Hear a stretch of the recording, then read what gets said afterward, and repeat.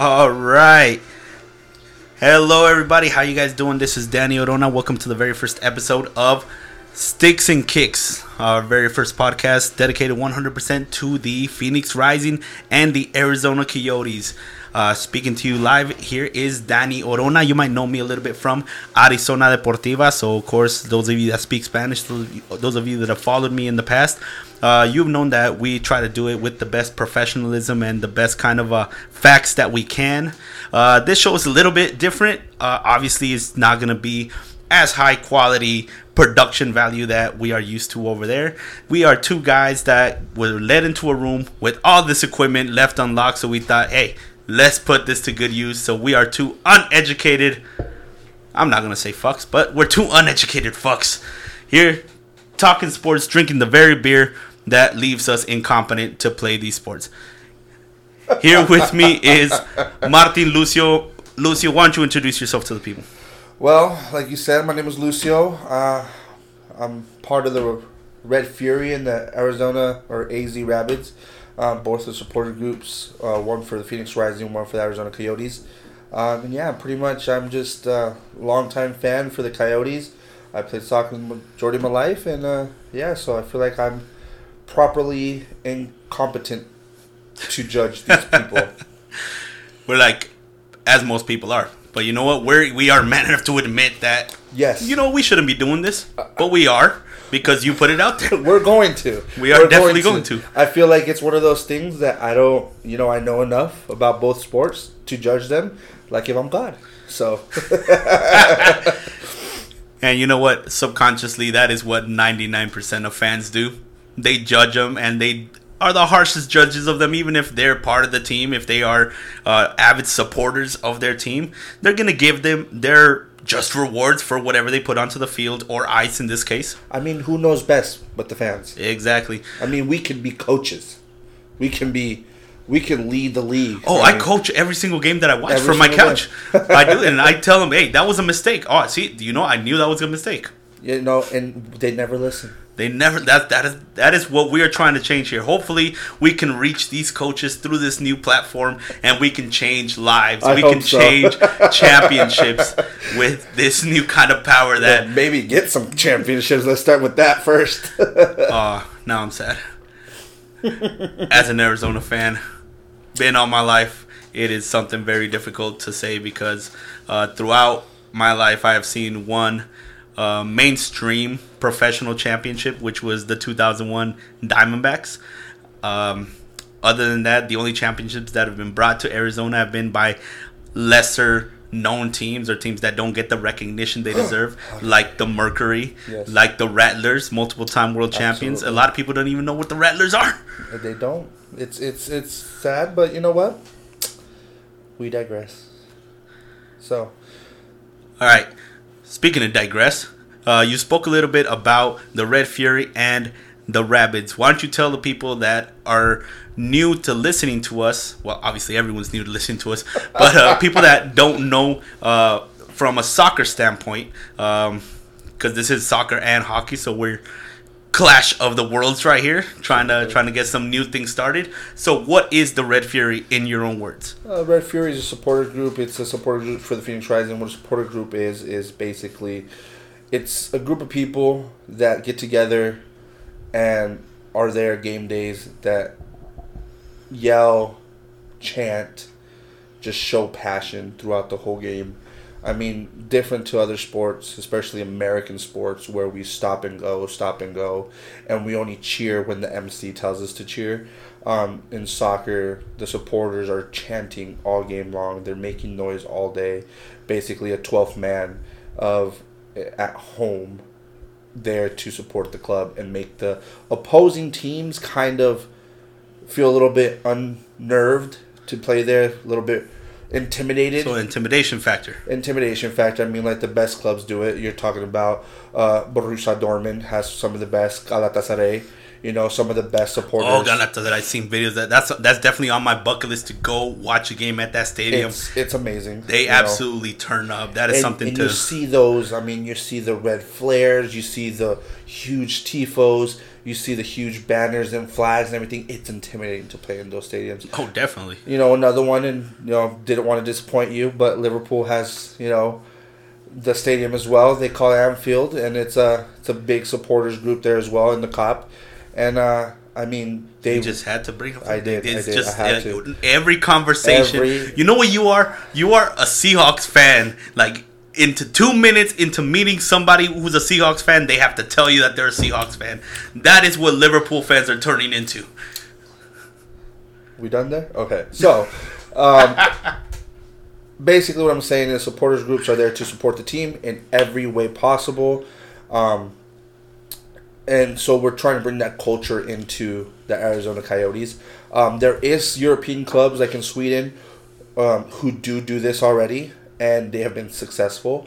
It's not something that's been brought to the States, or at least not in the fashion that we're going to be bringing it. We are a relatively new group in Arizona Rabbits. I'm not the spokesperson for them. I don't want to speak on behalf of the Rabbits in the sense of like I'm leading it or anything. Nothing like that. Mostly it's just me being a part of the conversation, listening to what's going on and what we're going to be doing in the future. I'm just a soldier in this, Arizona Rabbits, and it's going to be fun. It's already been we've already had a few pre-matches or pre-games that we've gone to where we've done this, and it's really fun. We have a good group of guys out there, and it's going to be great. All right, and also it needs to be said, huge shout out to Sam, who started out with the Phoenix Rising this year and now took a position with the Arizona Coyotes. And within the first couple of weeks that he took that position, you could feel the culture change inside Hitler River Arena, starting with the AZ Rabbits. Yeah, I mean, I do big shout out to Sam. I mean, he's been doing a lot. I saw him the last game I was there.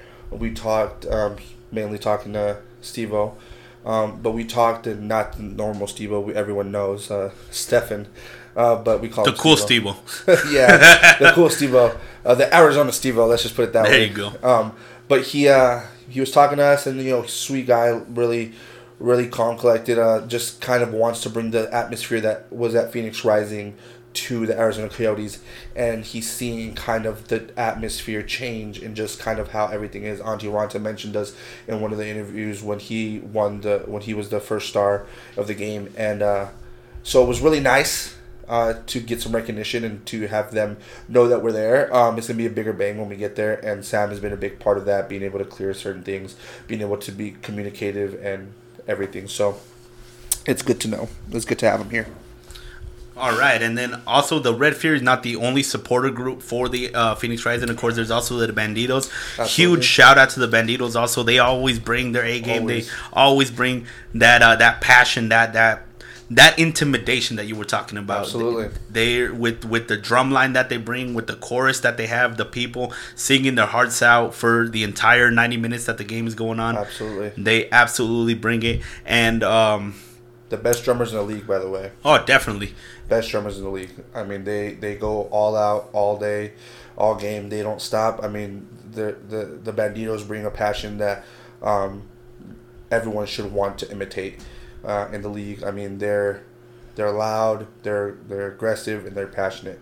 And I mean aggressive in the best ways. And it's one of those things that every supporter group should be at that level. No, definitely. And hopefully we'll be able to get also Banditos come through here, give us their point of view on matches, give us their point of view on what they're seeing. Because we also see a lot of overlap. We see Red Fury, Banditos, part of this AZ Rabbits group. So now we're seeing this overlap over these three groups. And that's something good to see because they're all towards one goal, which is supporting Arizona's teams. Absolutely. It's one of those things I feel like Banditos and Red Fury, they're the things they are, and they're both supporters group. I think it's great that we're together in the sense of being at the games together, chanting and cheering for the squad, and letting the team know that we're there. I think the Arizona Rabbits, I don't know what direction they went into, but I think they went in the direction of just kind of trying to start a group, and it so happened that there were some Red Fury people that are Coyotes fans, and there's a lot of Banditos that are Coyote fans, and so that we just kind of it wasn't that we just started. It was just more like it just happened. For me, that's kind of how I got into. Someone told me about it, or I showed up at the game, the Phoenix Rising Coyotes game, Coyotes night, Phoenix Rising night at the Coyotes game. Yes. And that's kind of when I found out about it, and they talked, and so I decided to be a part of it. So I don't know how many other Red Fury people there is, but I know that there's a little bit of both, more Banditos, and it's good. It's just a good atmosphere. It's going to be good passion as well for this club or for the team, and it's going to be something we're going to look forward to. Definitely. And then also you said that there were already a lot of Banditos that were Coyotes fans. That's kind of how it started. What I also noticed last time I was there with Arizona Deportiva, talking to some of the people there from the AZ Rabbits, some of them weren't fans of the Coyotes at all, or even hockey, but because they were part of the Banditos and they knew that the culture was changing in the hockey's arena to something that they were familiar with, they decided to give hockey a try. And by doing that, the Coyotes have gained new fans just on this movement alone. Absolutely. I mean, it's one of those things, too. Arizona is unfortunate in the fact that we're a state where a lot of people are retiring from different states in the country. And so what tends to happen is that the home games tend to be more of away games in certain levels. Diamondbacks definitely feel that a lot. That is the worst thing ever. The Diamondbacks definitely feel that the most with, San Francisco, the Dodgers. I don't know how the Yankees do it, but do not get me started on the Dodgers here. But it's one of those things that it's the same thing in hockey. You got a lot of Canadians that come over during the wintertime, and that's when hockey season is. So then you have all these people that are coming in, and it kind of sometimes feels like it's more of an away game. And I think that with having these new people coming in, to learn about the game, learn about what's going to happen with the Rabbits, and learn about hockey, I think it's a good start to bring a lot more native people from Arizona into hockey and get them interested.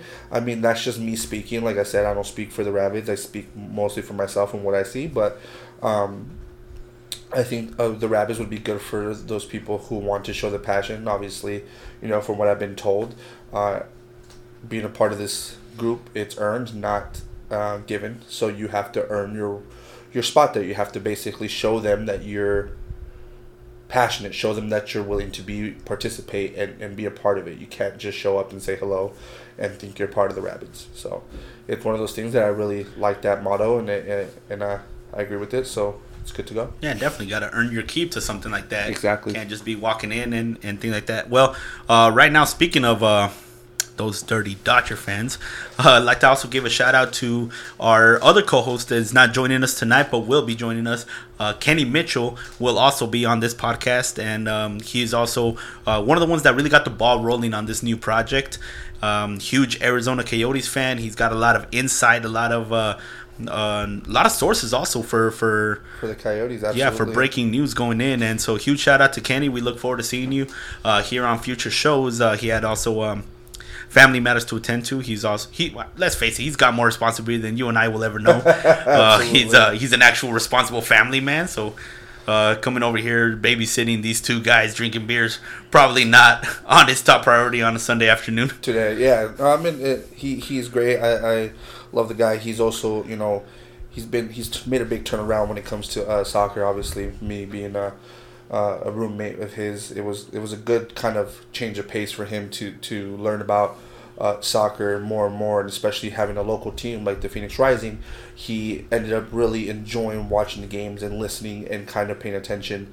And he, like I said, he has his sources through hockey, and he loves hockey. And I mean, he can probably name you everybody in every roster and every fucking team, But it's one of those things that with soccer he wasn't well versed, but he's learning and he loves the sport. He understands it, and he thinks it's just incredible what we're doing here in Phoenix. So when he got the ball rolling on this, it was just really nice to have someone who's very well versed in hockey, and then have people like you and me that are really well versed in soccer, but we've also been introduced and we've been kind of learning how to do the hockey thing just like he's been learning how to do the soccer thing. So I agree 100%. So you know what? I'm going to take this opportunity to go ahead and take us to our first break of the night. And when we come back, we're going to head right in, talk about the Arizona Coyotes, what they've been doing lately, and what we can expect of them coming into this final stretch of the season. We will be right back.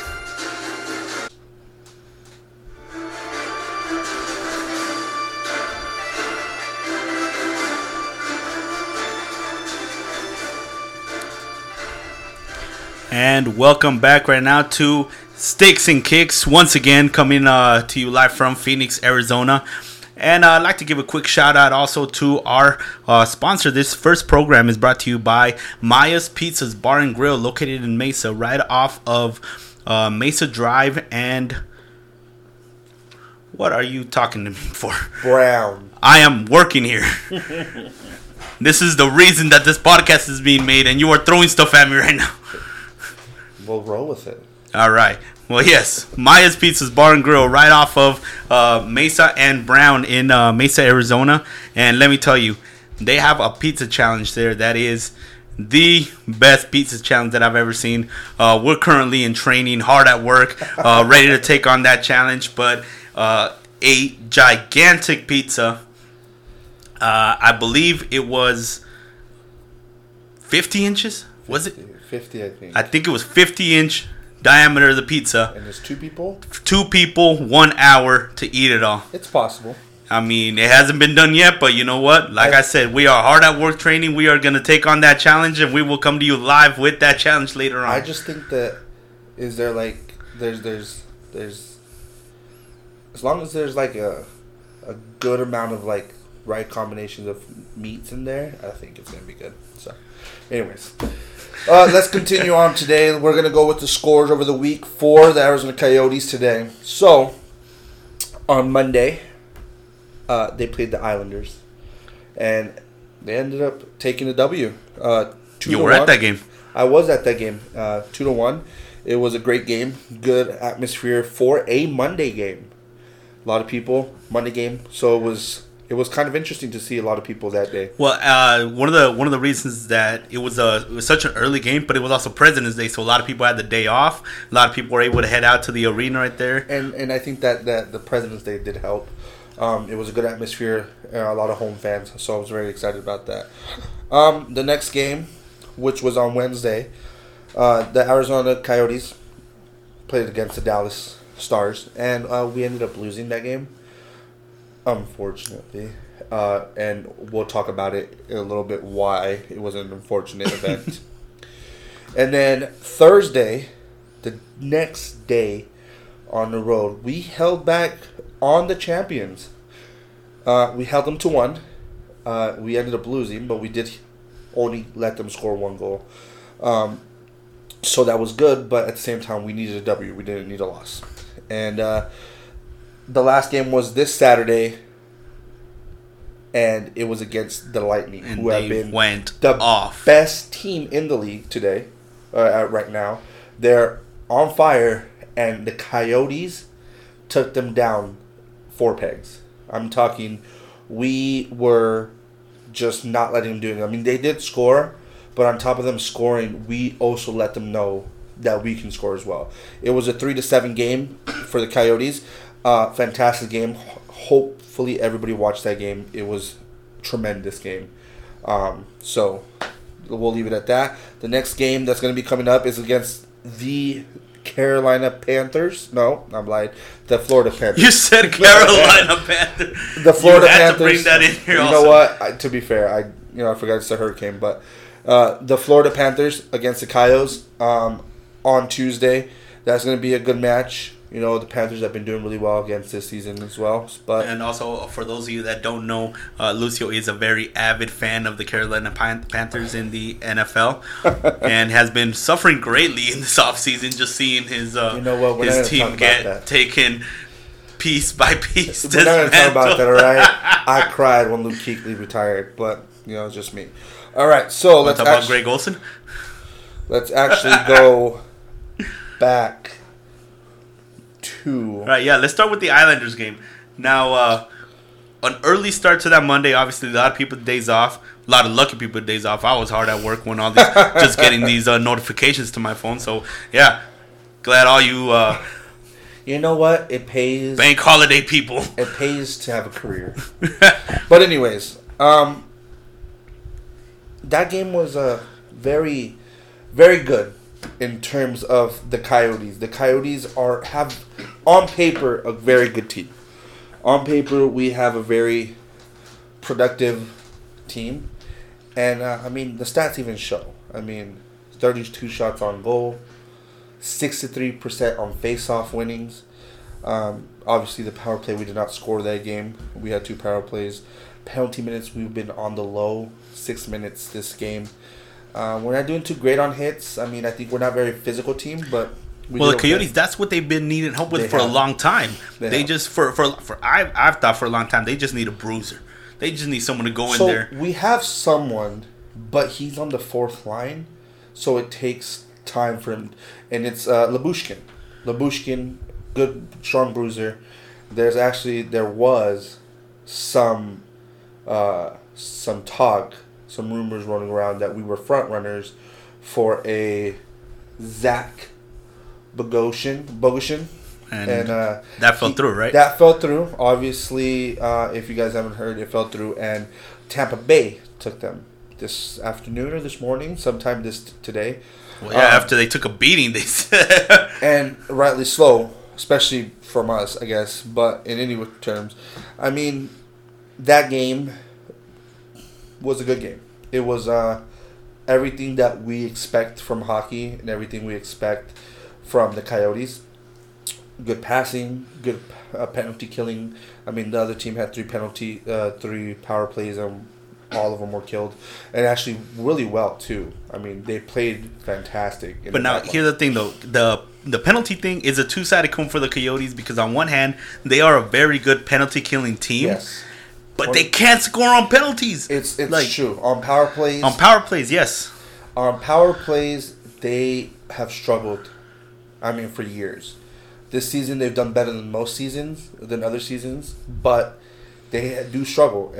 Kenny would say it's the coach, not Talkett, but the power play coach or whoever it is. Kenny will have more info probably next time he comes in. He'll definitely talk about that. He is very avid and very passionate about that part of the game, especially because it is a very important part. Because as everybody knows, Coyotes, we do get a lot of penalties. We draw a lot of penalties, but we do not do very well on penalties. It is frustrating to see fake shots all the time. It is one of those things that bothers the crap out of me, and that day was no different. No shooting at the keeper whatsoever, and yes, I called him keeper. That's soccer talk. I know he's a keeper. That's it. You're never going to change our language like that. He's just going to be a keeper for. Kenny calls it goalie. He's just used to goalie, and I'm fine with that. But the thing is, I've called it keeper for the majority of my life, so I'm used to keeper. So I'm going to say keeper. So if you are avid hockey fans out there, it's keeper. I'm sorry. What is it? A goal minder? What are they?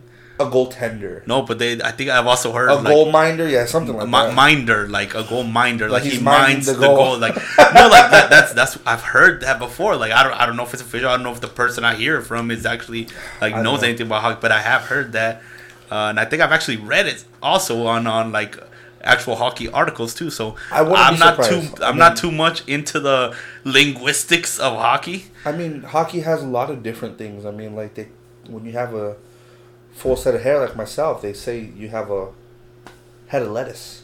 There's lots of different lingo for hockey, but one of those things they do call it the goalies or goaltenders or whatever they call them, goal minders.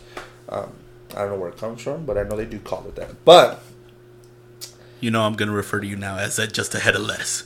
That's what you are now a head of lettuce. All right. Well, that game was a good game. We ended up taking the W on that. The Islanders did play well. Even though we did have mostly control of that game, we did really well. I think the Coyotes had a good start to run this game out and continue. The Coyotes had every advantage, yes, because they had it at home and an early game. So I think it was like a 12 o'clock puck drop. So.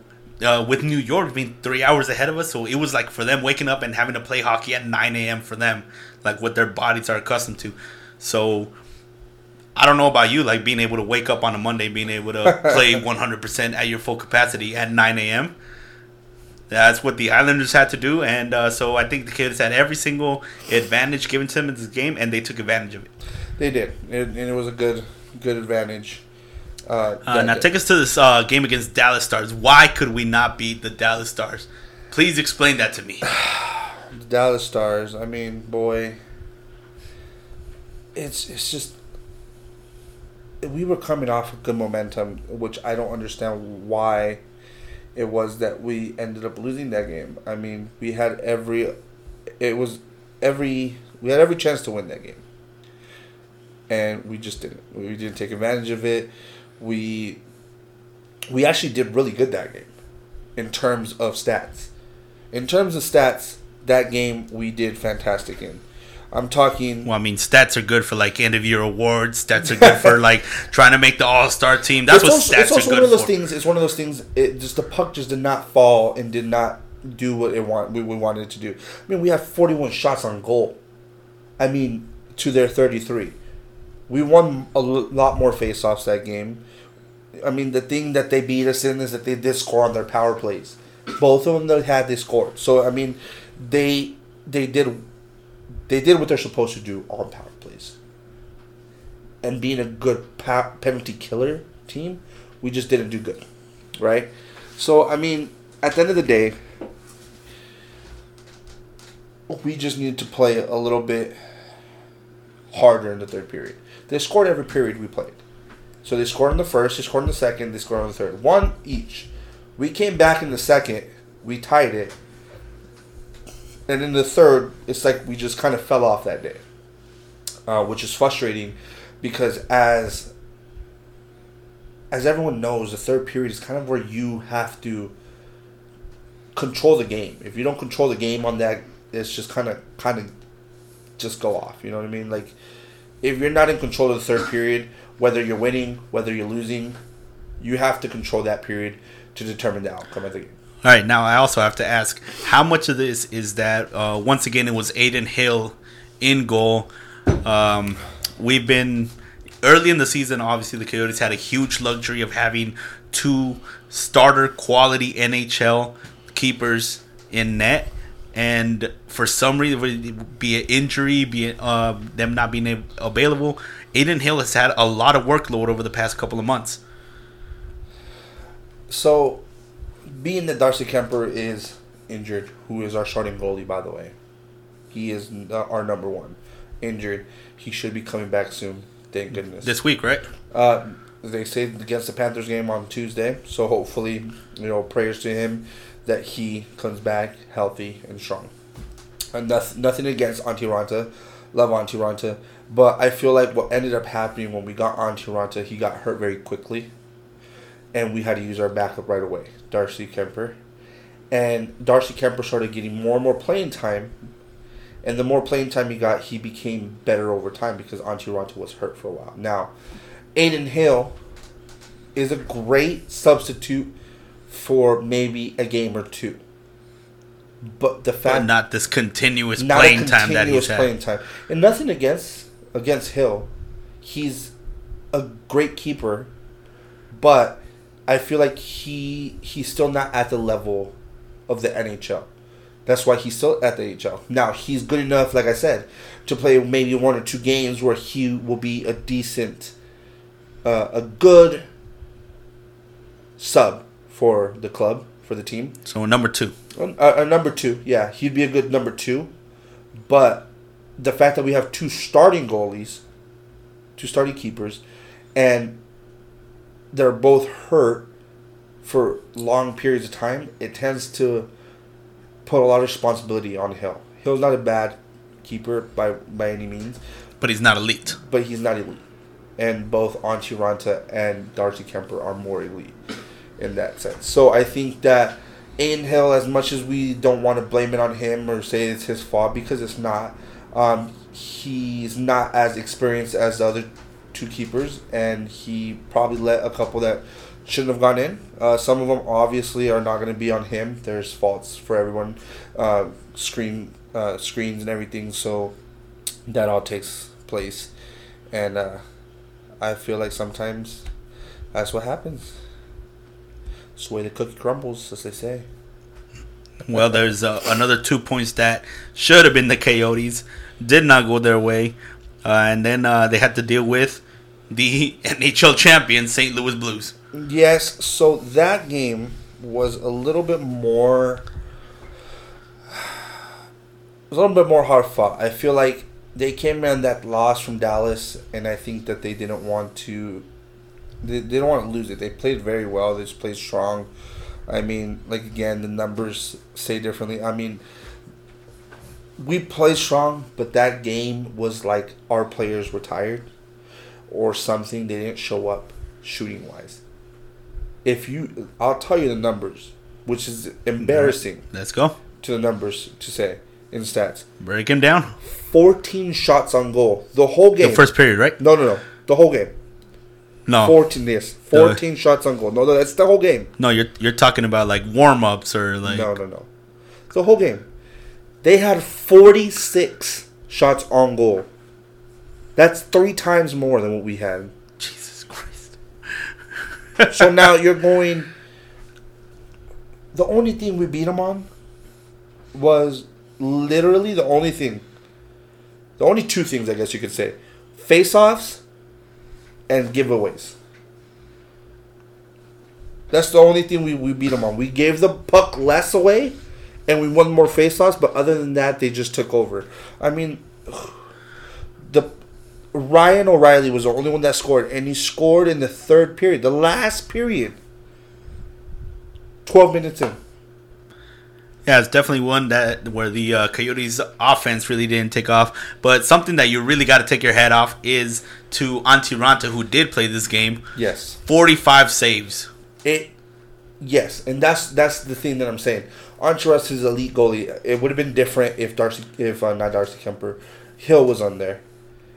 I feel like Hill going from... Because he played the last game, right? The Dallas. Yeah, he played the Dallas game. If he would have gone in that game, I feel like there would have been more, especially with the shots on goals. Because Antti Raanta made some amazing saves that game. Now, I got to say, as a keeper myself, obviously soccer, but I'm pretty sure the frustration translate when you're having a game. And that's what Antti Raanta had here. He had a game. Yes. 45 saves out of the 46. Only 1 shot went in. And, of course, that was on the third period. But you're over there having the game of your life, and your offense just does not back you up at all. It does not do anything to put it in the net. And you're seeing the frustrations. And you gave us the stat, 14 shots.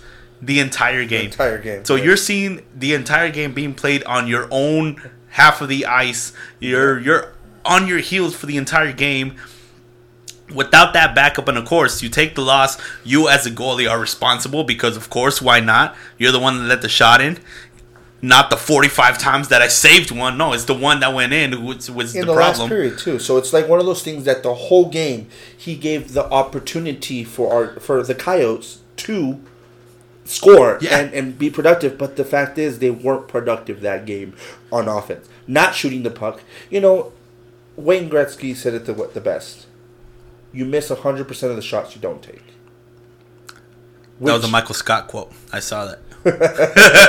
But the point being is if you don't shoot, you don't know if you're going to score. Exactly. So you need to shoot. Whether you're have the best position, whether you're in a possible good position, you still have to shoot the puck. Just put it on the net. If you don't shoot the puck, there's no opportunity for you to score. Exactly. And it's frustrating because I feel like the Coyotes have been plagued with this for some time. But the thing is, it's like they're fire and ice. Some days they do fantastic. Other days they do not as great. And it shows. Let's go to the next game. Oh, of course, like just the way you said right now. A game against St. Louis, they did not show up. But correct me if I'm wrong. They already beat St. Louis once this year, right? Yes. Yeah, so they were capable of doing it, obviously. Yes. And, when they show up for more than a period, which is so what they did. This is what happened. They did a period of hockey. 14 shots, that is a period of hockey. That is all they did. Exactly. That's a period of hockey. This is what happens when you show up.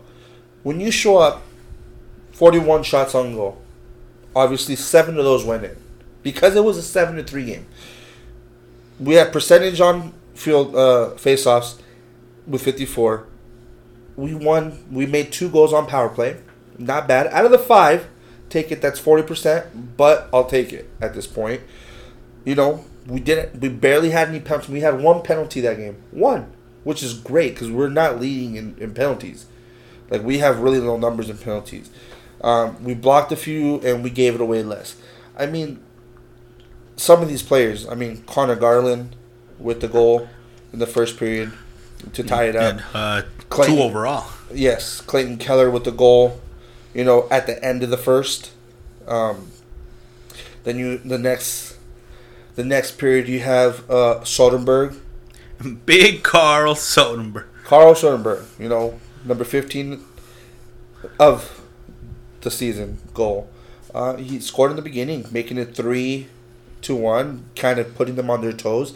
But then I feel like in the second period we did give up a few. I think we ended up just kind of letting our guard down a little bit because we were up so far. You know, 2 goals, which is always the curse. I feel like you know the curse in soccer. Well, in soccer they say the 2-0 is the worst. A 2-goal lead is the worst to be going into that. Yeah. And so, you know, Brad Richardson made it 4-3 because they did end up, you know, sealing the deal and catching up. But then, you know, you have the third period, which was all Coyotes. The Coyotes dominated third period. We scored 3 goals. Clayton Keller got his second of the game. Connor Garland got his second of the game. And Derek Stepan with the beauty, I might ask, but from the pass, the assist from Connor Garland and the assist from Clayton Keller. Clayton Keller gets that puck loose, gets it to Connor. Connor with the beautiful fake shot pass. Step on, one-timer. Yeah, Keller 3 points on the game, right? 3 For points Keller. on the game. I think Connor had 2 or 4 points. Oh, he had 4 points. Yes, because he had the 2 goals, the 2 assists. The beautiful assist to Richardson. I think it was. It was Richardson or Sonnenberg, if I recall correctly. And then the pass to Derek Stepan. So of course a lot of contribution from a lot of people on the team. But this is what happens when you come to play. You can take out the best, and the thing is, we've shown that we can take out. The best. One question I have for you then: when is Phil Kessel going to come to play? Okay, we've had this debate. Look, I'm gonna tell you what, Phil Kessel. As much as you do want to hate on him, no, I don't want to. I do hate on him. Okay, there just is. You want to hate on him, right? I feel like you want to educate me. I'm gonna educate you. All right, I feel like you. All right, let's do this. Educate me. All right. He has 35 points this season, right? Phil Kessel. He has 35 assists. He has 13 goals. Take it. He is a 50-plus player before he came to the Coyotes. You said he had 35 points. He has 35 and points. 35 assists. How does that work? 35 points, 22 assists. There you go. Sorry. 22 assists, 13 goals. He has scored, not as much as we want him to, but he has scored. He has put it behind the net. I feel like we judge him, and don't get me wrong, I judge him too. There's games where he is very lazy, where you feel like he's just not putting in the effort. But stats don't lie.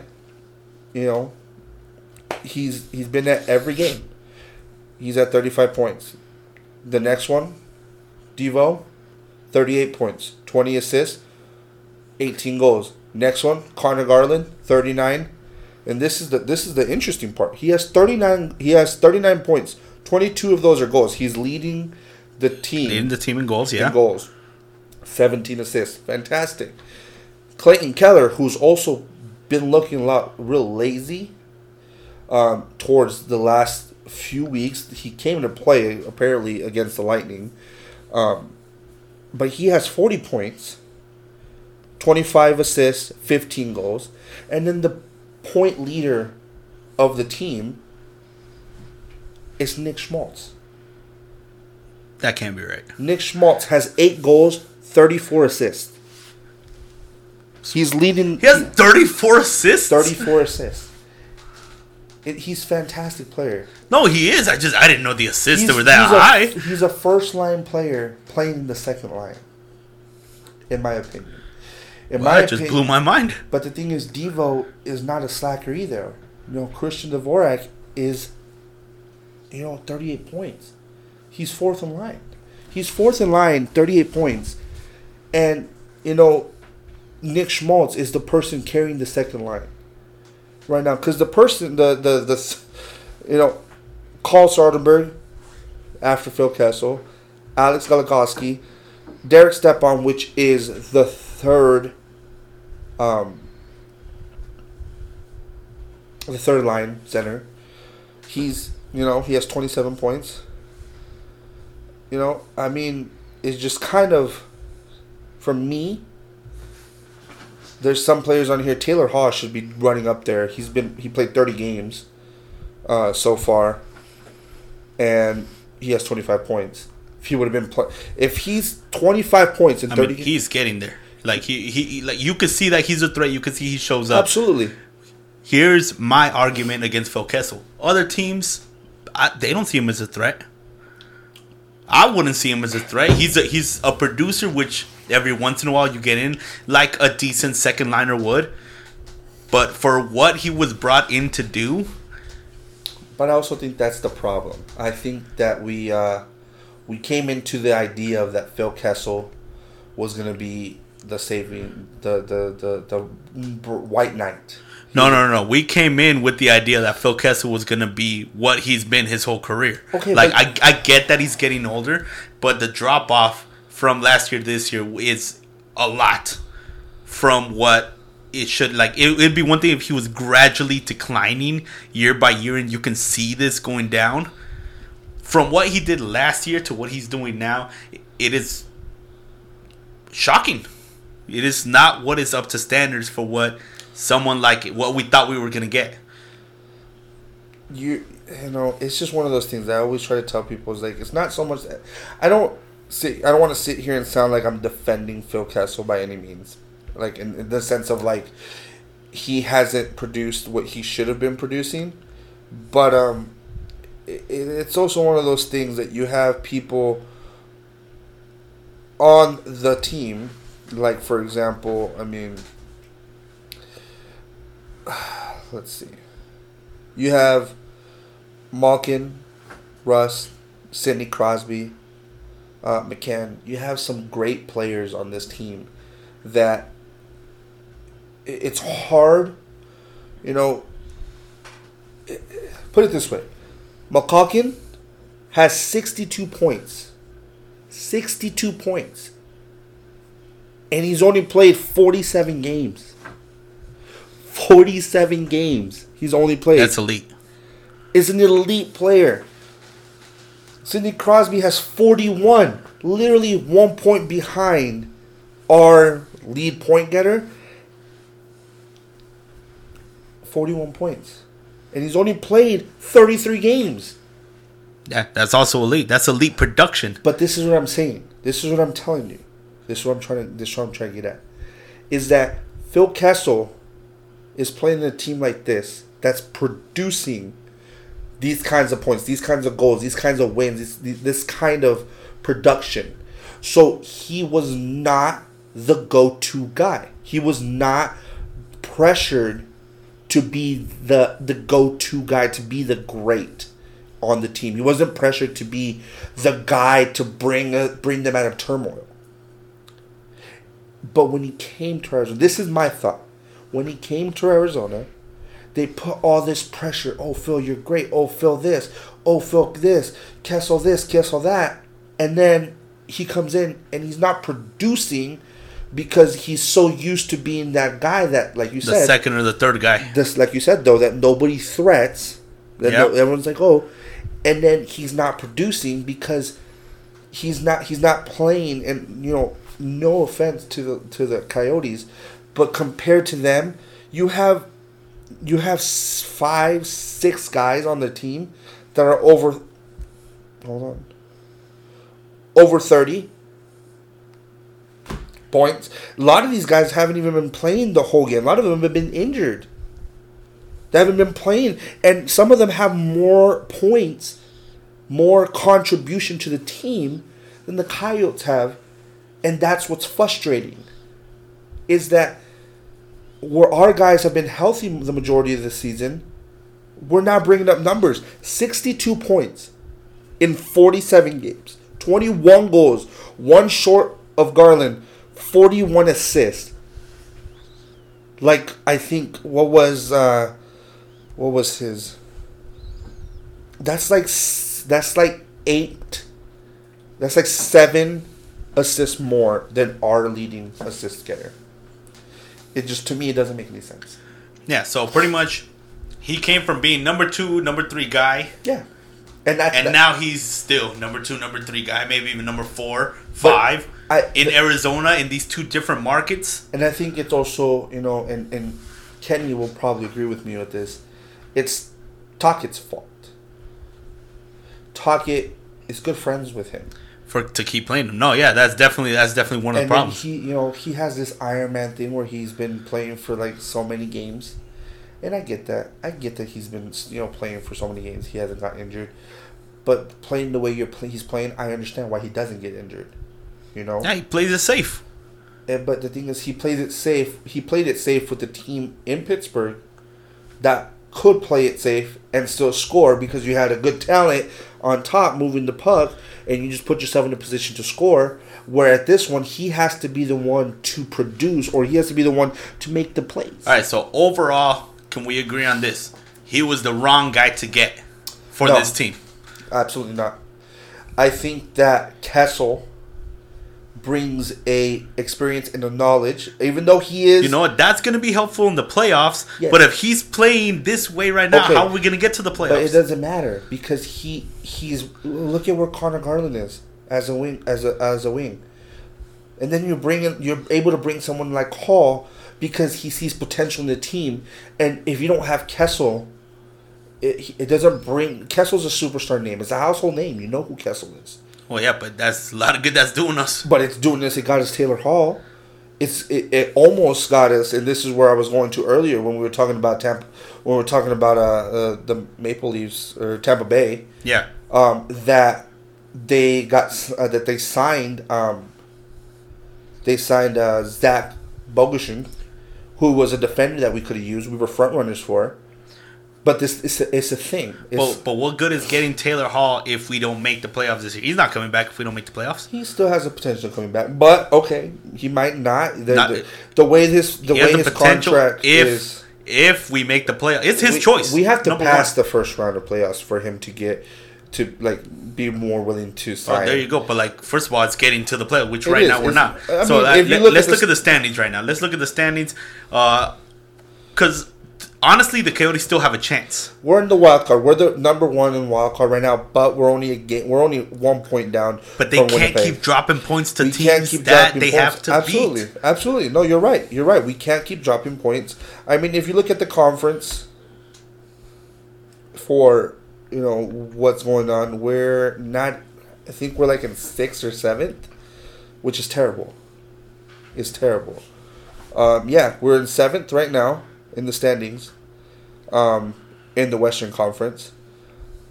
Edmonton's ahead of us by 1 point. Vancouver's ahead.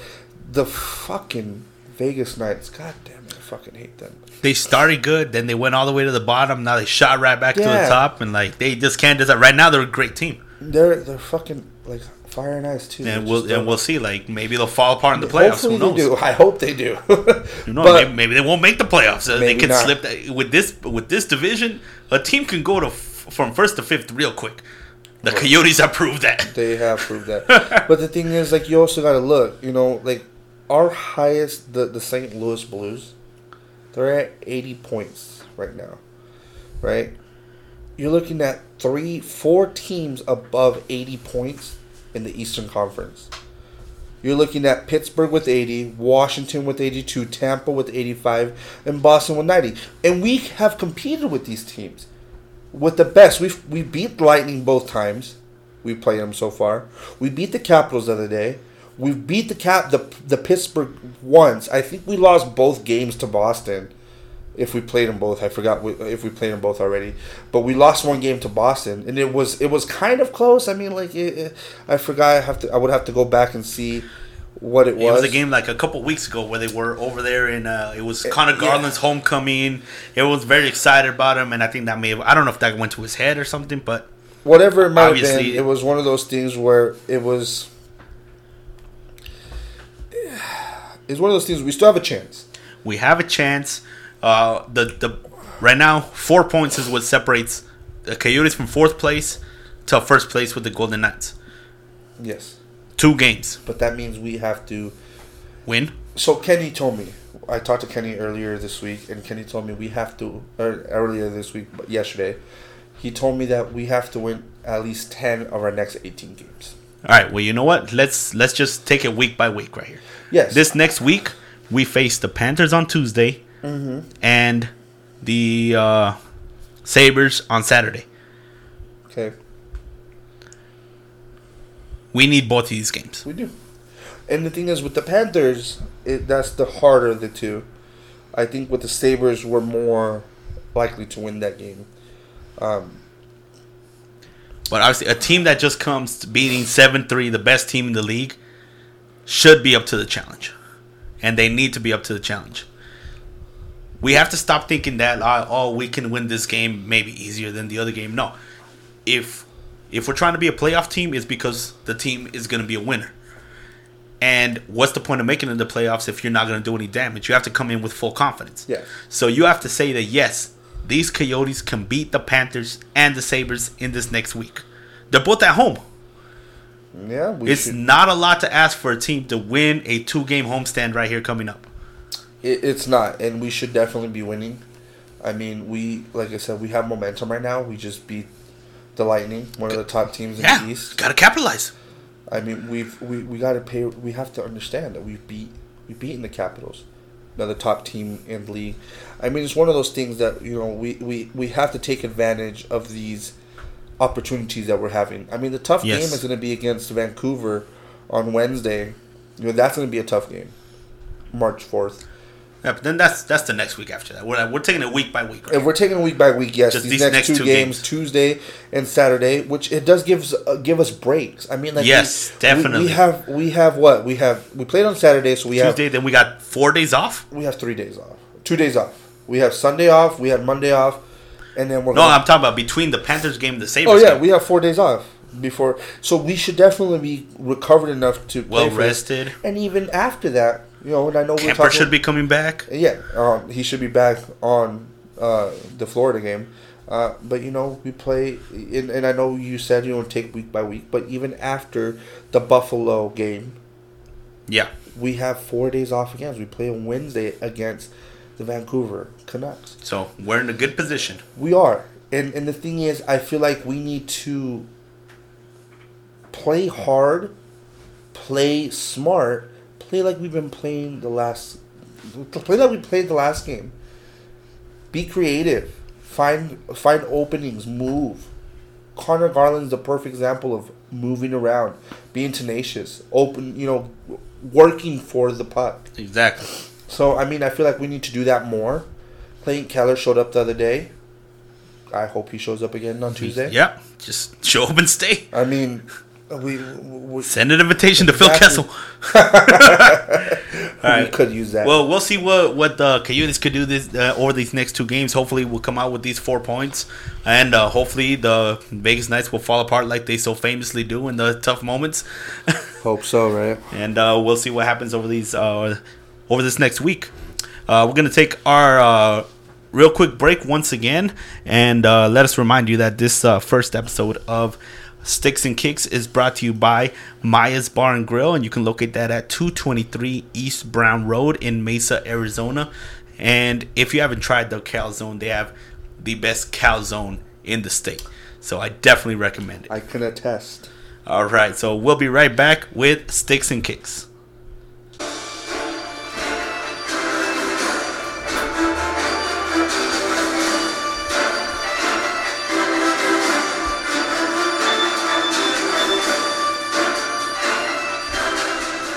Can I just say that this theme song just makes me feel like a pirate, and I absolutely love it. We're not pirates? We are definitely pirates, especially on this show right here, taking over this Fuerte studio right here with all their equipment. But hey, why leave it unlocked if you don't want 2 lunatics completely taking over for their own greed and to spout out their unbiased, a little bit biased opinion Yeah, super biased, I guess you could say. Why not? Super biased opinion about our own sports manifestos. You know what, though? You know what? Super biased, but at the same time, unbiased. Because we can see clearly now. I weirdly followed that exactly. I knew exactly what you were talking about. It's one of those things, like, we can be super, like, no, the Phoenix Rising or the Coyotes and blah, blah, blah. But at the same time, we have perspective where we can see that, obviously, like earlier, Phil Kessel, there's an issue. So you're ready to admit that the Coyotes fucked up? So, as we continue. All right, well, by the way, welcome back to Sticks and Kicks. Very first episode here talking about the Arizona Coyotes. And now for the Kicks portion of the show with the Phoenix Rising, who just wrapped up their final official game of the preseason with the Visit Tucson Sun Cup. I know I think they have a couple more games to go. I think they might have one more game for this. Yeah, but that's not going to be either televised or anything. That's just their own preseason kind of warm-up matches something to go like to. That. I don't remember. But this last one was the last official one for the Cup. The entering the day they still had a chance to win the Cup if Houston would have tied their game. But obviously with their win, Houston, I believe, was the one that took home the Cup. Phoenix Rising stayed in second place. Not bad considering that all other teams there were MLS teams. Yeah, something to be proud of there. I mean, look, I don't want to be Debbie Downer or just kind of be like. That's exactly who you are. You are. So my thing is, look, dude. I love the Phoenix Rising. Love the club. It's my club. It's home. But the problem is, for me, as much as we want to congratulate the team and be hyped about the team winning these last two games, because they won the last two games, I feel like, yes, we beat MLS teams, but did we beat their first team? Yeah, you want to be realistic about it. You want to understand. Yeah. And that's the thing. Like, I feel like preseason, to me, I don't particularly care too much for preseason. I'll watch it and I'll listen and all. But to me, preseason is just a warm-up for the subs, warm-up for the club, to the team, to kind of get chemistry with some of the players that they're not used to playing.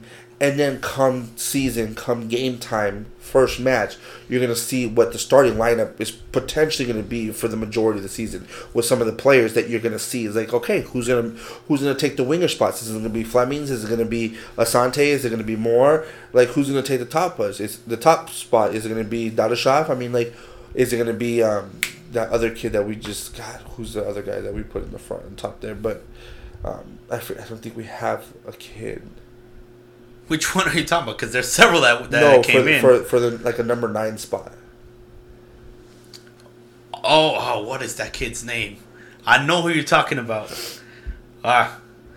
We will find that kid's name out. But speaking of number 9s, Dadashov has shown his strength coming up, and he has shown that he can win position, and he can win not only position but keep possession also.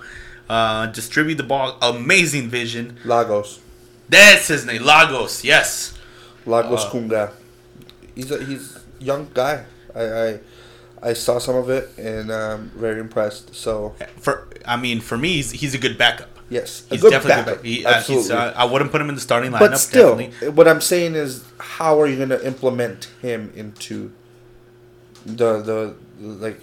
Because I mean, if you win your spot, you win your spot, regardless of who's there, you know, because even Asante said in his interview, you know, like they're playing for their spots, you know, they have to earn it this time.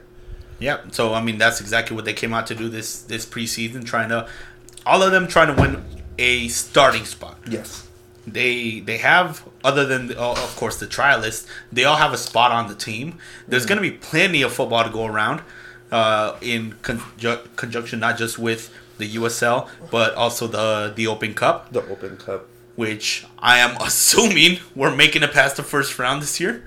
I will go absolutely ballistic. Especially if we don't. Who are we playing that game? I would have to look that up. You know, actually, I'll leave that up to you. Go ahead and look that up. See who we're going to be playing. I don't even think they have that up yet, to be honest. Yeah, but... So USL really needs to step it up. Come on. I hire an intern or something. Get your websites up. I mean, it's the USL. I mean, like I want it to be bigger than what it is right now, but as far as we. Oh, but it's great entertainment. It's fantastic.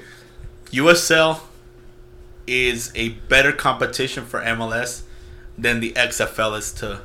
But you know what? I have to admit, I've been watching some of those XFL games, and it is pretty entertaining to watch. Just the mediocrity of football going out. Just guys going out there trying their best. All right. It's your shot, Colin Kaepernick. Go get it. You too, Johnny Football. go make your runs. Gonna be the face of the franchise. Right. But we should have gotten a team. I know we're going off on a tangent here, but come on. I would have definitely supported it. I probably would have been more supportive of that team than the Cardinals, to be fair. But no, let's start off with the scores. All right. Going to that Columbus game. What happened at the Columbus game? I mean, the Columbus game was it was a start. It was a start of playing the professional team. Unfortunately, we did lose, 1-0. It was a little bit off-putting, I would say, because we did play well, but we didn't put any shots on target.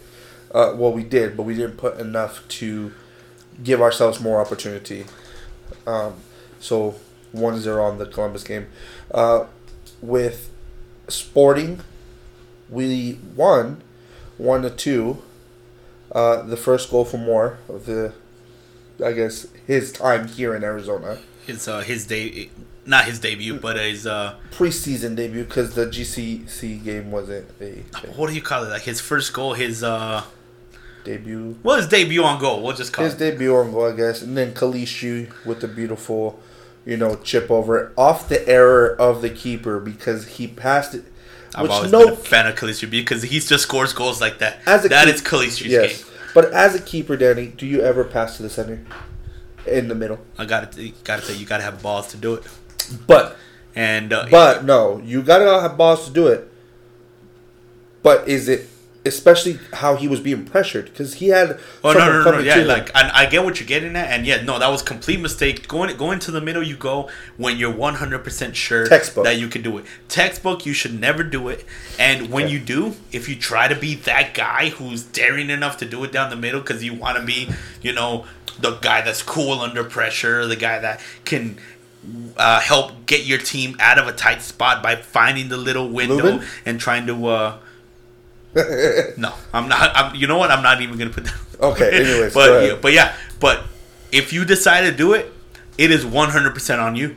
That goal is 100% on that keeper, and any goalie that tries to get out through the ground down the middle.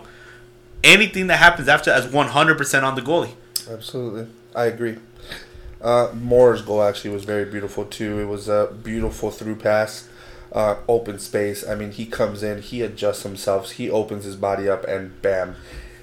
Finesse kick, top right corner. That was a FIFA cheat code goal That was a FIFA cheat code goal. I mean, it was one of those things, beautiful execution, beautiful target, hit the top of the crossbar, down and in, and I mean, you couldn't ask for a better goal. That was beautiful. It was fantastic.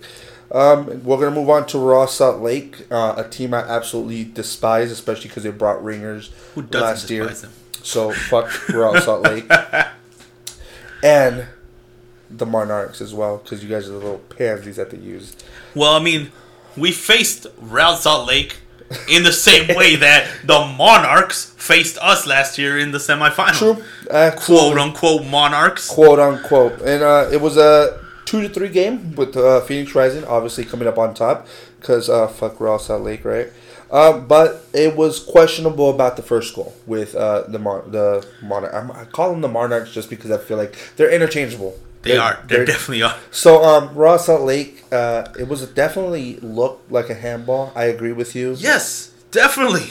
And I feel like it was just not called. I feel like the ref, and I feel like Phoenix teams, or not Phoenix teams, Phoenix Rising has always had some bad luck with refs, especially against this team, being that it's the Monarchs and Raw Salt Lake, whatever. Yeah. But against this team, they've always had shitty reffing, which I was surprised that we actually won. Not surprised, but I was glad that we won, but it was shocking that we didn't get as much shit for it. But it was a blatant handball, wasn't called and resulted in a goal. But other than that, I mean, that goal happened very early. Very early. Minute 11 right there, and it was Kralak. I don't know if I'm pronouncing your name right, and I really don't care. Don't care.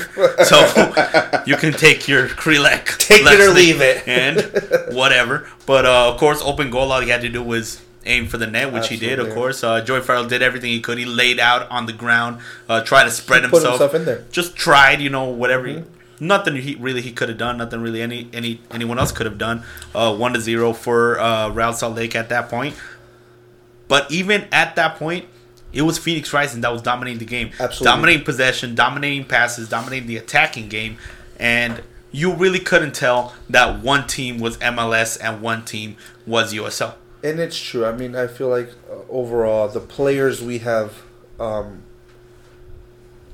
achieved, the players we have received over the offseason, yes, we did let go some good players like Dia. I'm going to miss Dia.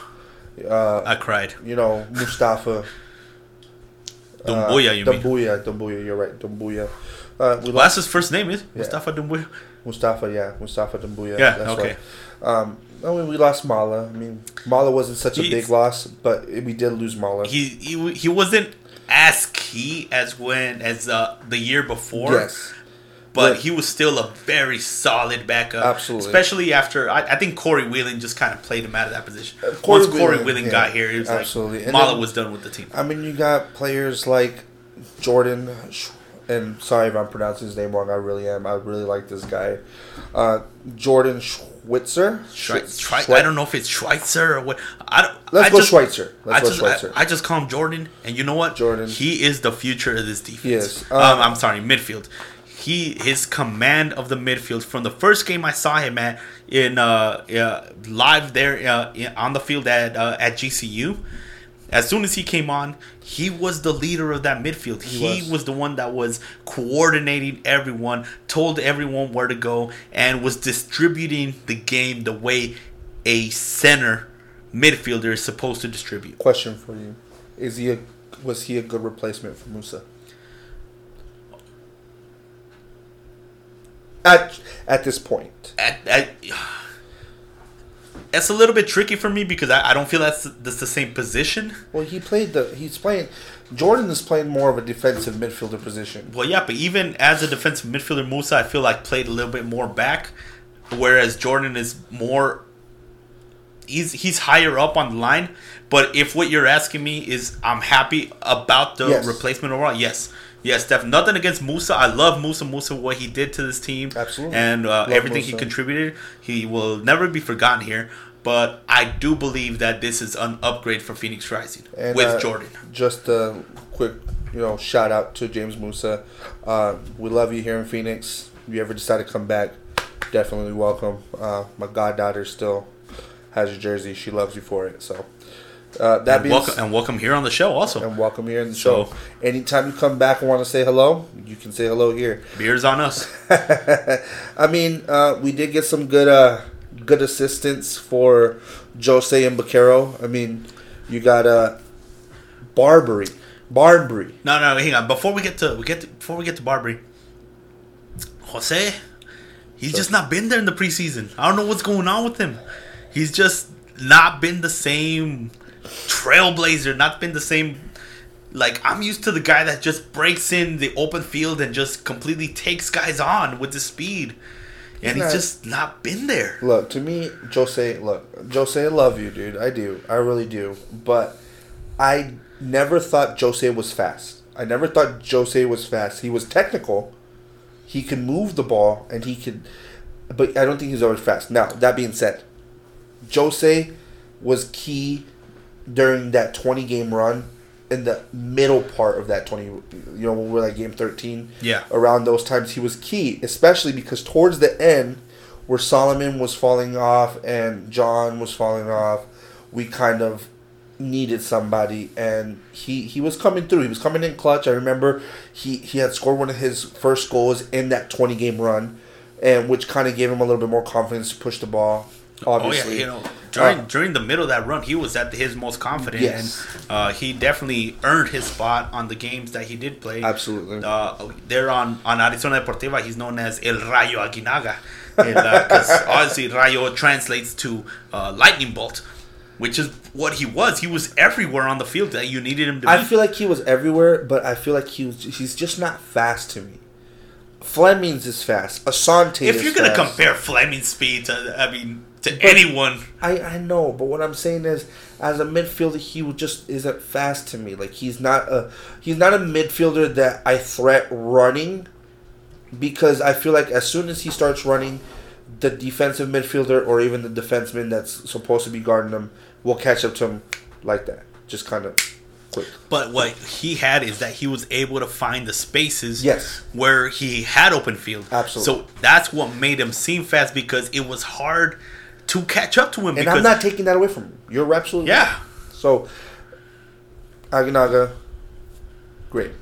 You need to step up your game. If you're gonna, you can't show up like you've been showing up the last few games. Definitely. So as of right now, he's a bench player. Yeah, absolutely. Because I mean, look who you brought. You brought Barbary. Barbary. Yes. Now it's Barbary. Yes. If you saw the GCU game, that was one of the most fantastic goal I've seen from Phoenix Rising. He literally is waiting for the ball to come down with traffic around him and people pressuring as the ball is coming down. And at those times, it's one of those elite calls in your head where you're waiting for the ball to come down and you're seeing the players coming at you, and you have to decide, do I wait that extra second for the ball to come down just right, or do I go too early, sacrifice power and accuracy to get it a little bit early to potentially get a rebound or get close to the goalie, or do I wait to get it at prime and score? Obviously, he got it. He picked the ladder. He got it right. And he got it right.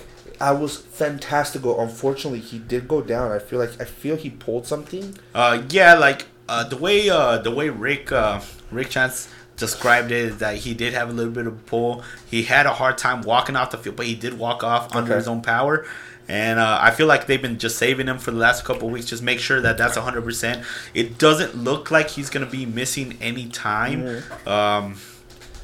That's, of course, without reading any official medical records. But according to the way Rick talked about the injury, it looks like he's going to be good to go on March 7th. Okay, now, you also got Stanton, and you also got Contour. What are your thoughts? For either or. Has Stanton even shown up yet? I feel like I don't think I've seen him. I would have like to, that's one of the things I would have to look up, because especially over the last couple of games, he's not been there, so we might still be waiting on him. Whether or not, I'll check, but yes, just like some of these guys, I don't remember exactly how they look like, but especially because they're new, but just give it a couple of weeks. They're going to be hometown heroes here, right? And yeah, Conto. He, especially in this last game against Real Salt Lake, he did the job. But let me tell you this. Yes, Stanton hasn't arrived yet. Dia left us completely spoiled. We had the best left back. I'm not going to say in the team. We had the best left back in North America. Look, I'm going to tell you this right now. Look, and to be perfectly honest, Dia, I love the guy. I do. Oh, yeah. Definitely.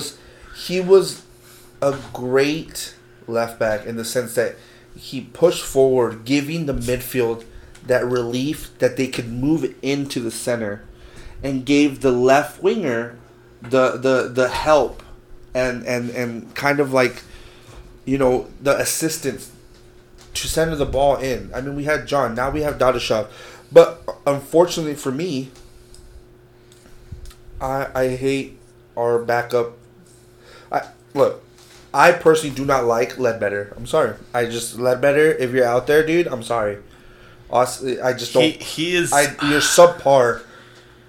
Subpar strong and I don't but even know accurate. I don't even know if he plays left back, but I think he plays right back. He's playing right back right now. And to be fair, you're subpar. The other guy. Before you go on, let me just say that the same way that Dia spoiled us on left back, Dumbuya spoiled us on right back. Yeah, because absolutely. He was super fast, super strong, and had an amazing stamina to be able to go up and down the entire game. He was an engine. And just Ledbetter, he's solid, but he's no Dumbuya. So that is what we're comparing him to. So of course he's gonna be subpar in our eyes. And the other guy, Kyle, I'm not even gonna try to pronounce his last name, but Bjormetu. Yeah, we call him El Vikingo on Arizona. Well, El Vikingo, the Viking. The Viking. He is under subpar for the Dia spot. Obviously, why we brought in Daryl King, which I love Daryl King. Daryl King is fantastic. I love Daryl King so much. When he came in, I was reassured. I mean, you're talking about having Cochran, Whelan, Daryl King, and because I know we're not using this fucker Ledbetter. We're using that Contour guy when he gets here, the guy from Scotland. Yeah. So when Contour finally decides to grace us with his presence, hopefully he can win his position there. But moving forward from that and getting back in, now we're getting into the. All right, let's move on. Wait, before we move on to we've been talking about the defense. The game that Eric Dick played against Kansas City, he showed so much confidence coming in as a backup keeper trying to earn his spot.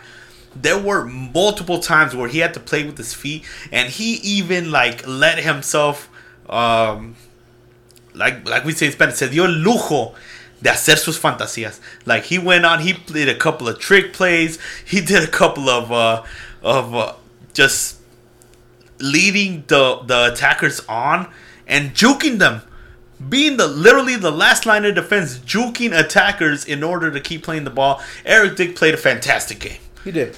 I absolutely seeing him in that game got me 100% assured that if for whatever reason, knock on any kind of wood that you can possibly see, if Zach Lubin goes down for any reason, we got the box covered. Look, at first I wasn't sure about Eric Dick, but as I watched him play that game that you were speaking of, absolutely. I mean, we even apparently the supporters came up with a new, saying for him when he blocks a goal. Obviously, his name being Eric and then his last name being Dick. We called it a cock block. So yeah, whenever he makes a save, it is a cock block. You know why? Because he didn't score, and we all know, soccer as a keeper still means you can score, but he's a cock block. You know what? I'm gonna put it right now to commission a theme song for cock block for whenever we have it. I don't know, man. Right here. I don't know. Well, I'm willing to pay good. Well, I'll just tell you this: Lubin could have some competition, but as of right now, Lubin is my sure bet to play most of the. Well, Lubin's a starter, no doubt. I believe Eric is gonna play the cup games. Most likely. And you know what? I'm fully if he goes out there, I am fully confident in him. Yeah. I am too. I don't feel like we're coming out with a bad keeper. Like a lot of teams where they bring out their backup keeper, they come out nervous. Yeah. They come out nervous. But no, he gave the team the confidence to be able to play the ball back to him, and he is confident with his feet. Because any goalkeeper who's a professional, whether it be MLS, whether it be USL, whether it be in Europe, Mexico, anywhere where a goalkeeper is a professional, obviously they're going to have good reflexes. Yes. Obviously they're going to have good jumping ability. They're going to have everything that a professional goalie should have. But it's the confidence to play the ball with your feet that makes you an elite keeper. And I believe Eric is on his way to being that. He absolutely. I mean, it's just one of those things where I feel like he is on his way. He is still very young. What is he in his? He's 25. I mean, he's not in his prime. He's young starting out. He's young as a keeper. Yes, because as we all know, keepers can go as far as he's got 40. 15 more years to go. You can go as far as 40. So, I mean, and we know this with Buffon. Tell that to We know Conejo this Perez. with Khan. We know this from Perez. I mean, even Oswaldo Sanchez and Mexican legend Osvaldo Sanchez. Jorge Campos. I love My that guy. Mexican legend. I love that guy. But let's move on to our attacking forwards. All right. John obviously went to greater and greener pastures. He went to Atlanta United. Congratulations. I hope that you do very well. Looks like you have been doing pretty well as the preseason for MLS is playing on. But we received a player from a third division. I forgot what league exactly or what country. But he came from a third division. But that third division basically is the first division or the championship here in the United States. Rafut Dadashov. Mr. Dadashov, who came in and just makes a statement with his presence. He does. The dude is strong. Oh, he is strong. He is big. At 6'2", I mean, he's not huge, but at 6'2", in terms of like, in terms of forwards, because forwards tend to be a lot shorter in this league for whatever reason. 6'2", number 9, he's right there. Like that's absolutely. Yeah, like I mean, you're not gonna get any NBA type, where 6'9" is considered a small forward. Yeah, no, I agree. But no, like 6'2", he's a very good height. He knows exactly how to use his body and his strength to shield the ball. He has very good positioning on that. And you know what? I'm going to go ahead and say this before you ask me. This is 100% an upgrade from Adam John. Nothing against Adam John. Second highest scoring forward for Phoenix Rising last year. Did a very good job for us. It was very good with the fans. One of the fan favorites, of course. I did not like how he was utilized because he played most of his time outside the box instead of using, because he was pretty tall too. Yes. He could have won a lot of balls through there, but he was playing outside the box most of the time and allowing Flemings to come in from the left or Asante to come in from the right. He did open up a lot of doors, but I feel like he himself could have done a lot better if he would have been utilized a little more. But I feel like Dadashov is a bit of a step up for that because he has not only his size, but that vision to get the ball where it needs to be, and that first touch is just incredible. All right, so I agree with you with the whole utilization of John. I am harder to convince at this moment. Reason why: strong, yes. Technically, yes. But Adam John was our number 2 goal scorer. Now, I love John. Great forward. And especially after the fact that we had Cortez, which Cortez did fantastic, even though we were told that, Cortez sucks and he's not good. Cortez fucking came in clutch. I would take Cortez back in a heartbeat. Absolutely. Absolutely. You know what? Cortez, if you're listening. Cortez, come back. Come back. Hashtag, we could use you again. But. That's the worst hashtag I've ever heard, Lucio. But what I'm saying is, yes, he has shown that he can play well in the third division of whatever fucking team or whatever fucking country was playing. I don't know where he's at. I don't know either. I forgot what Google Maps doesn't pick it up for me. But my thing was that I still need to see something from him. I feel like a goal. That would be a start. But also the fact that he came with such like a great. Like, everyone had high expectations, like the Phil Kessel kind of thing. He's going to come in and replace John or He's not even on the board right now. As a preseason, but it's preseason, like I said earlier. Yeah, he does need to get his form. It is preseason. One thing I did, and I might also put this on being preseason, from the games that he's played, he can give a solid 70 minutes. Yeah. And I don't know if it's a lack of stamina, if it's just preseason, if it's just he needs to get more form. But after 70 minutes... he's useless. So that's something to think about. Something to think about. I love John, but John was in the same picture. After 65, 70 minutes, John was basically out of gas.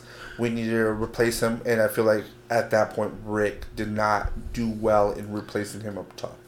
I've always compared John to Benzema from Real Madrid for the same reason that he plays outside the box, and because the coach never took him out. And I love Real Madrid. I hate Benzema, and I'm not gonna go into this right now. Like, I can see your face. Get over it. I can see you going there, but you know what? It does have to do a lot with the coach. The coach has to know when to take him out. And yes, he is a good player. Yes, he does bring a lot, but after a certain point, he becomes useless. And you know what? Especially after last year with Spencer, when he would come in, Spencer was fantastic. You had a perfect backup to come in and play the last 30 minutes. Don't wait till the last 5. Exactly. So I feel like a lot of it was that Rick really wasted his opportunity with Spencer, who happened to move on. Don't know where. Good luck to you, Spencer. I really liked you as well. But another person, Lagos. Lagos is another good forward. Well, he is the Spencer to Dadashov, like Spencer was to Adam. Yes. That is what Lagos could be to Dadashov. Well, we have to see. He hasn't had a lot of playing time. I feel like at the end of the day, we still have to wait and see how he comes up. Again, it's going to be one of these things that there's a lot of talent in this team. I mean, like I said, we have some talented players playing. Everyone's going to be fighting for their spot match after match. And we all know Rick will play the team, the players that earn their spot. If you don't earn your spot, and we know this a lot with the midfield, because he's moved the midfield a lot, and we have strong midfielders. We have the strongest midfield, I believe. Look, we got Lambert still here. We got Aguinaga, Baquero, which is... Starting 3 right there. Starting 3, absolutely. Would definitely think Barmbury can be a starter as well. I feel like Barmbury has a good chance. Jordan could absolutely take over for Lambert. Jordan will take over halfway through the season. He will. Jordan, you think so? Yeah. I'm not sure if it's just for Lambert per se, or if Rick is just going to go to a 4-4-2 and had 4 midfielders down there. That's another option that he might do. But Jordan is going to be a starter sooner or later. Well, we'll see what happens. Now, one of the players that I want to get to is Santi. Santi Moore, this past game against Real Salt Lake, the first half, he absolutely obliterated anyone who tried to guard him. He found spaces that you normally could not find, and kudos also to both Asante, to Lambert, also Aguinaga a couple times for being able to find him in those spaces, leaving him one-on-one, and he was an absolute demon down the left side, doing absolutely everything to help his team win. In the first half, I was ready to give him the man of the match. With him, obviously, leaving later on, and with the performance Baquero did, and also with that absolutely fabulous goal that he scored. I believe Baquero took it in the end. But Santi Moore cannot be understated.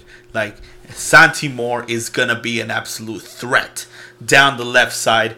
And it all depends on how Rick utilizes him, because I believe in the first half, it was a little bit more 4-3-3 with Santi Moore up top to be able to attack more. In the second half, again, I'm no expert in analyzing this, but I felt that he tried to do the 4-4-2 with Santi a little bit more towards the back in the midfield, and that really limited his attacking presence up there. But every little shot that he had to move up there, he made Real Salt Lake sweat. Is he a left footer or a right footer? I believe he's right footed. Is Fleming's a left footer or he's a right footer? Right, yeah. Who's more of the goal scorer? You think Fleming's or? Again, that's all going to depend on how it's utilized. Because if it's Fleming, because in the beginning, no, Fleming's wasn't the start of this game.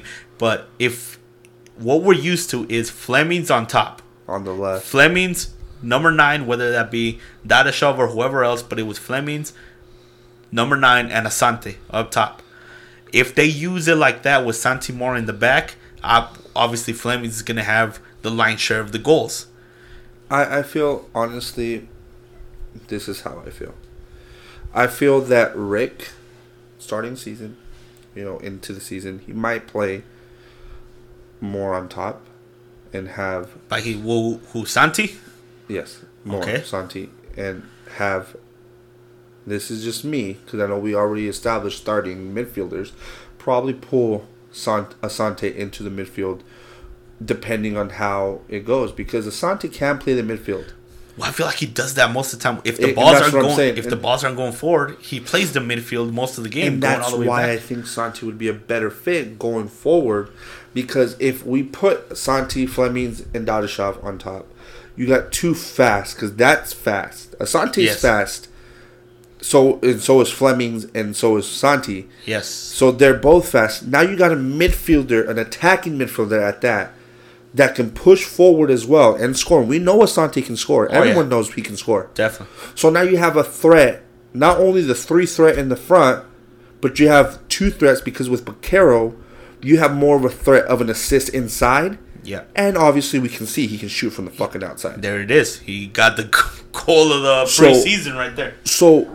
that being said, those two, I feel like he might be pulled back into midfield.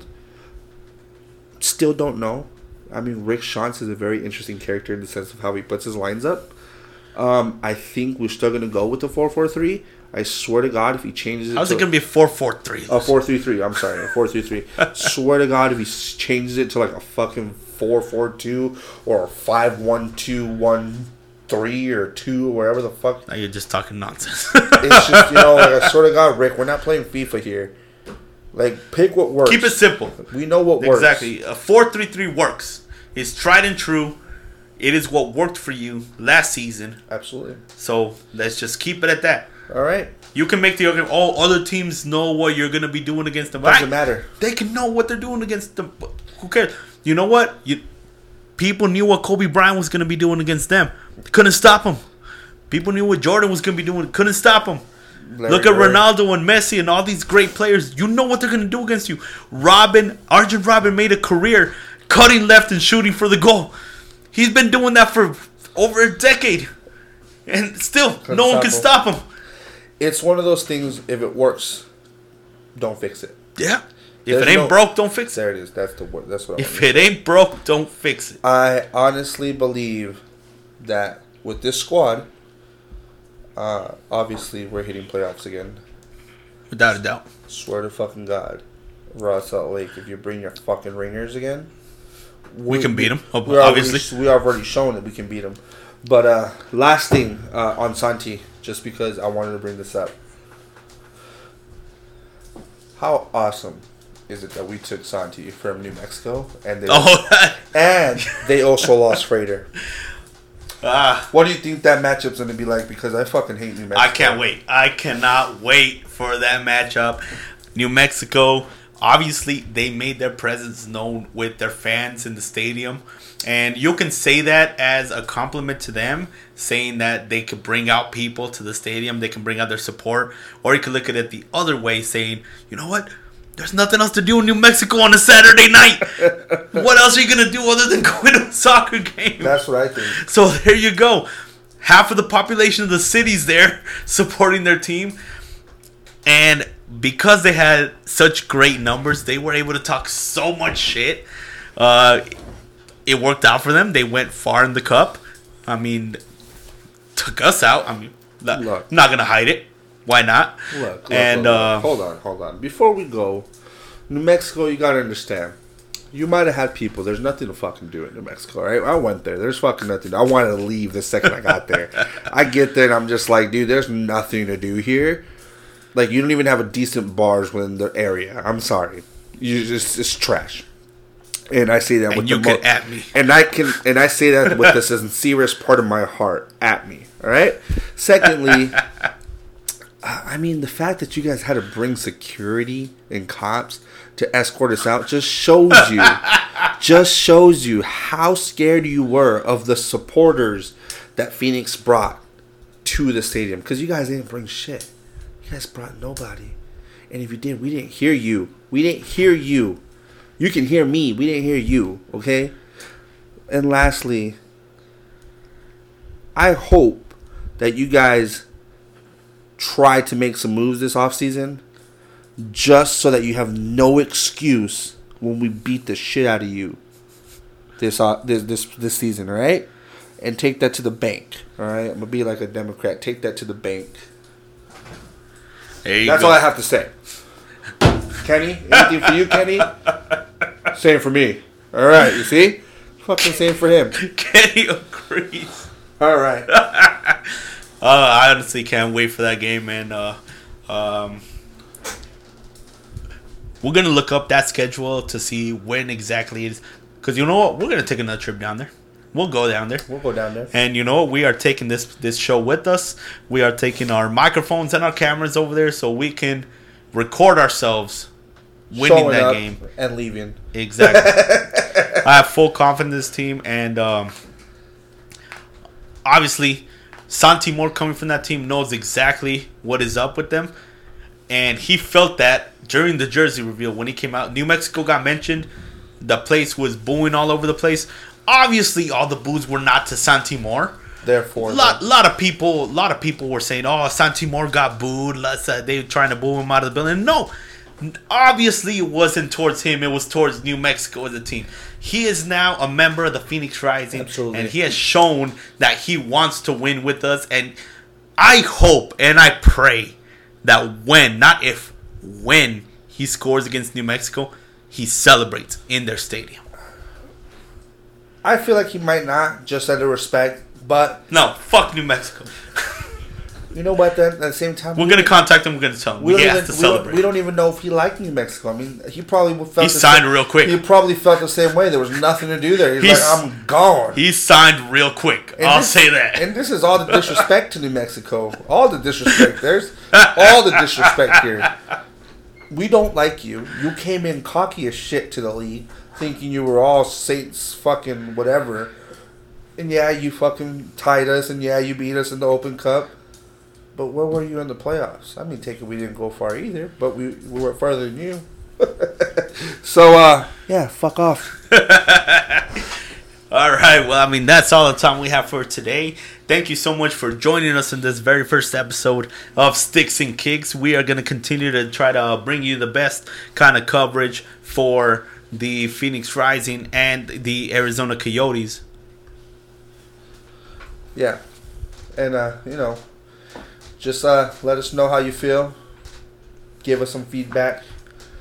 We might take it. We might not. I mean, to be fair, we probably won't. I've had 4 beers, and I mean these are good beers, not this fucking light shit. You know, these are some 5-6%ers. It's just good tasting beers, and good you know what? Beers. And we're not going to shout them out until they pay us. Why not? Absolutely. Yeah. The one it's about 6%ers here. So the one beer that I will shout out without being here until they come in. Penny Lane, 100%. There it is. Best beer in Arizona. Best you can beer. find at Penny Lane Brewing Company. If you don't know where it's at, you don't know where beer is. Exactly. You know what good beer is. Well, once again, just a quick shout out to our sponsor, Maya's Bar and Grill, for helping make this show possible, for giving these two absolute drunken lunatics an opportunity to get in front of the microphone and just spew absolute bullshit over things we barely know about. But hey, this is our passion. Sports is what brings us together. Both the Arizona Coyotes and Phoenix Rising are two teams that are on the rise here in Arizona, not getting enough attention and enough credit that they deserve. And I believe that one of these two teams are going to be the next national champion before any of the other professional teams here in Arizona. Absolutely. So on behalf of myself, on behalf of Martin Lucio, Red Fury, Bandidos, thank you so much for joining us. And we hope to see you next time on the next episode of Sticks and Kicks. Thank you so much. Later.